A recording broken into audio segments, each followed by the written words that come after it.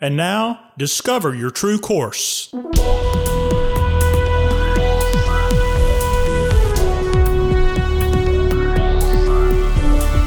This podcast is a production of True Course Life and Leadership Development. Your host, founder and president, Dr. Michael Godfrey. Hello, and welcome to Discover Your True Course.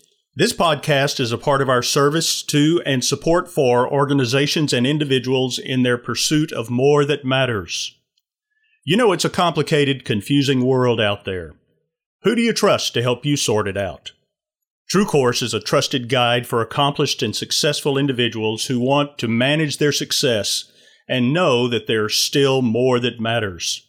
Our clients discover ways to be more, see more, achieve more, and finish without regret, both personally and professionally. We spend all day, every day, resolving problems.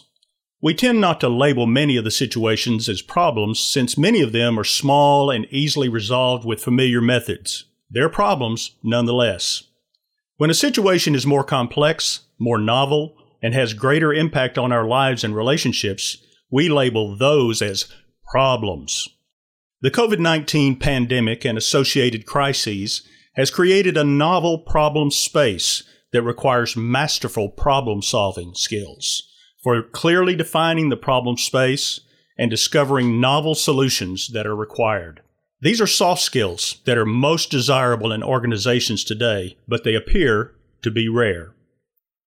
Let's review what we've done with problem solving in the last couple of episodes, and then talk about some mistakes you can make in problem solving that can torpedo the process and make your decisions not only look dumb, but seriously misguided.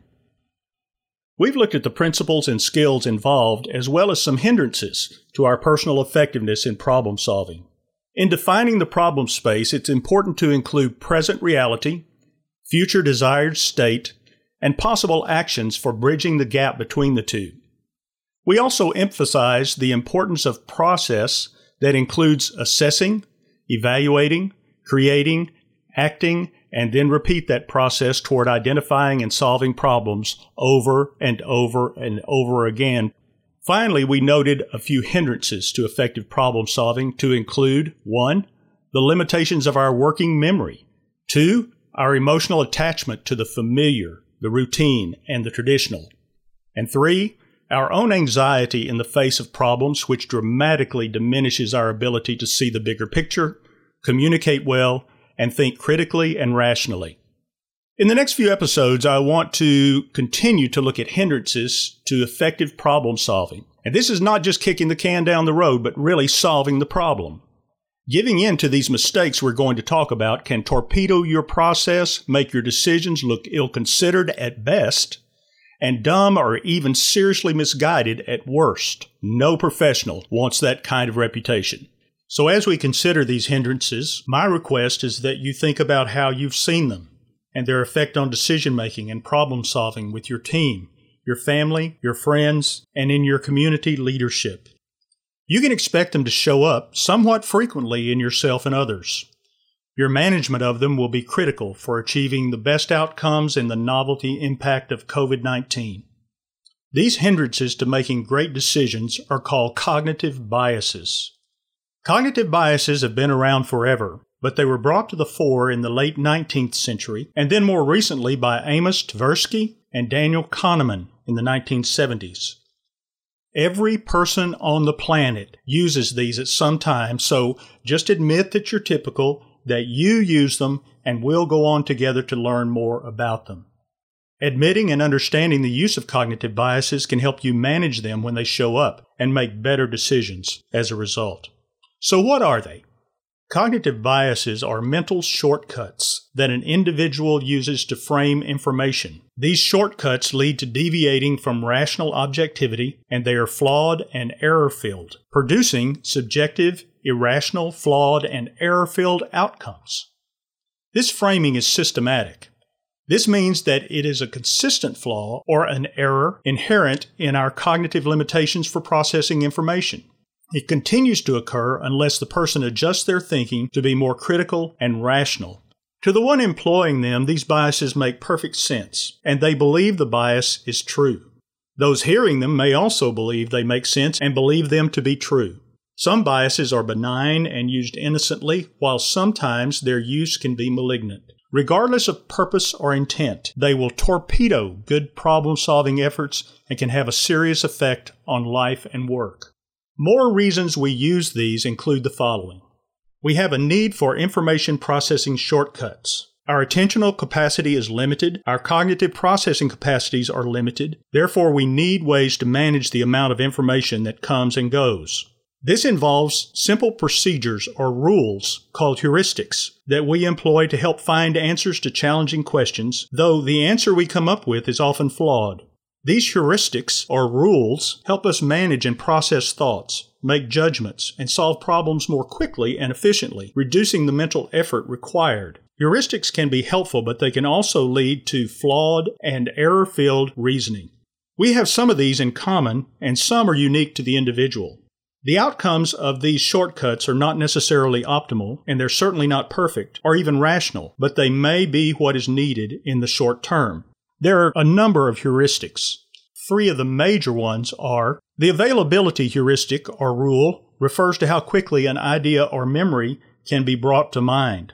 So a person judges frequency, likelihood, reality, or truth in terms of how frequently or infrequently an idea is brought to mind and can be brought to mind. If the idea is easily recalled, it's considered to be more likely. If the idea is difficult to recall or cannot be recalled at all, it is considered less likely or not considered at all. If a person recalls 2 events together, those 2 events can be wrongly associated with each other.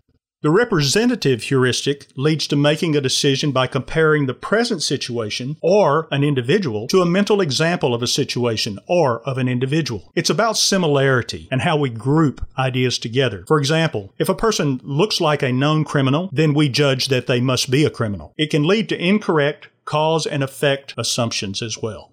The affect heuristic leads to making decisions in light of the emotions that are present at the moment. An example of this would be our gut responses. We use this rule to make our judgments in light of how we feel.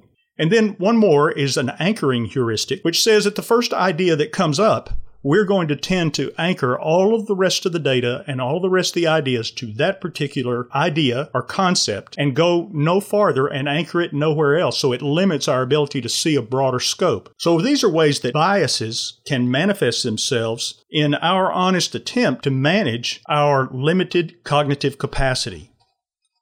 Also, we may have biases that surface in relationship to social influences. And this involves our interest in being well thought of and being seen as intelligent and capable. Another area where biases show up is in emotional and moral motivations. Stress, anxiety, and fear dramatically affect how we communicate and how we think. This was mentioned earlier in this and other episodes involving our emotional attachment to the familiar, the routine, and the traditional, our own anxiety in the face of problems, which dramatically diminishes our ability to see the bigger picture, communicate well, and think critically and rationally.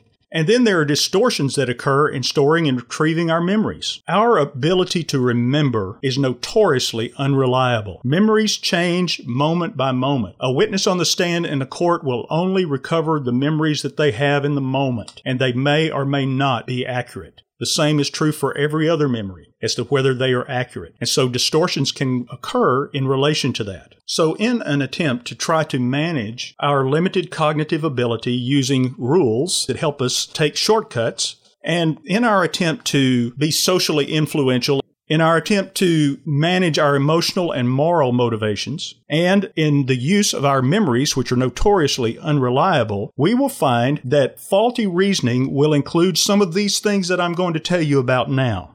I'm going to speak of broad concepts here, and then in later episodes, I'm going to pull them down to very specific biases that occur in these categories. There are a variety of different ways of organizing the biases. This is just one of them. Later on, I'll organize them in a little bit different way. It really doesn't matter as long as you become aware of the biases. Included in our faulty reasoning are attentional biases. We will pay attention to what is different or unfamiliar to the exclusion of everything else. We'll collect information to support or confirm our own beliefs about things and disregard other information that is not in line with what we believe. We'll demonstrate a bias toward the familiar and believe it to be better than anything novel. We may focus more readily on what's in front of us at the time rather than what was in the past or could be in the future. And we work on completing things we've invested in even when the outcome will be poor. There are processing biases, where we quickly generalize and discard specifics and details. Or we simplify the complex, we might say oversimplify. We choose the simple and the straightforward over the complex and the ambiguous. The complex and ambiguous are inherent in novel problem-solving situations. We may create patterns even when the data are weak or scarce, and we may interpret the past and future based on the present. We may also have memory biases, where we edit and reinforce our memories to serve the situation. We remember things that are unusual and that are repeated often, which may not necessarily be the rule. We need to be willing to look outside these things. We'll create stories to consolidate memories and make sense of experiences. This is a natural and normal thing, but not to exclude all the other information that is outside of the story and not to blind us to that other information. And then we often fill in the blanks to flesh out generalities. And when we don't have definitive information about what's supposed to be in the blank, we make it up. There are social biases that we create. We'll soft pedal our flaws and readily notice flaws in other people. We believe we know what others are thinking, but we don't necessarily seek to find out. We just assume. We may want to make an impact and be important, so we'll do what's necessary to make that happen. We'll do all we can to avoid the embarrassment of mistakes on individual status, on group status, and we will avoid irreversible decisions. So the keys to managing these types of biases is to be aware of what they are, how they work, when they're active, and be able to work with them when posed by self or others. In the next episode, we're going to talk about just how to do that and some initial steps, and then we'll begin to outline in detail what some of these biases are that could affect your decision-making and problem-solving, and likely will. Oftentimes, cognitive biases can be rooted out and worked with if a third-party facilitator is in the room working with the group, and I often do this with businesses and teams and boards. In meetings like this, I listen a lot, ask questions, and say what I think I'm hearing, and let the group react to it. This is not to put anyone on the spot, embarrass anyone, or discourage anyone. I invite the group to define unbiased reality and make plans accordingly. Only a person who is without agenda except for the success defined by the group, who is objective and has no skin in the game, can do this. Do contact me if I can help you in your quest to be more, see more, and achieve more in your life, relationships, and career, and finish without regret. I'm Michael Godfrey. Thanks for listening. See you next time.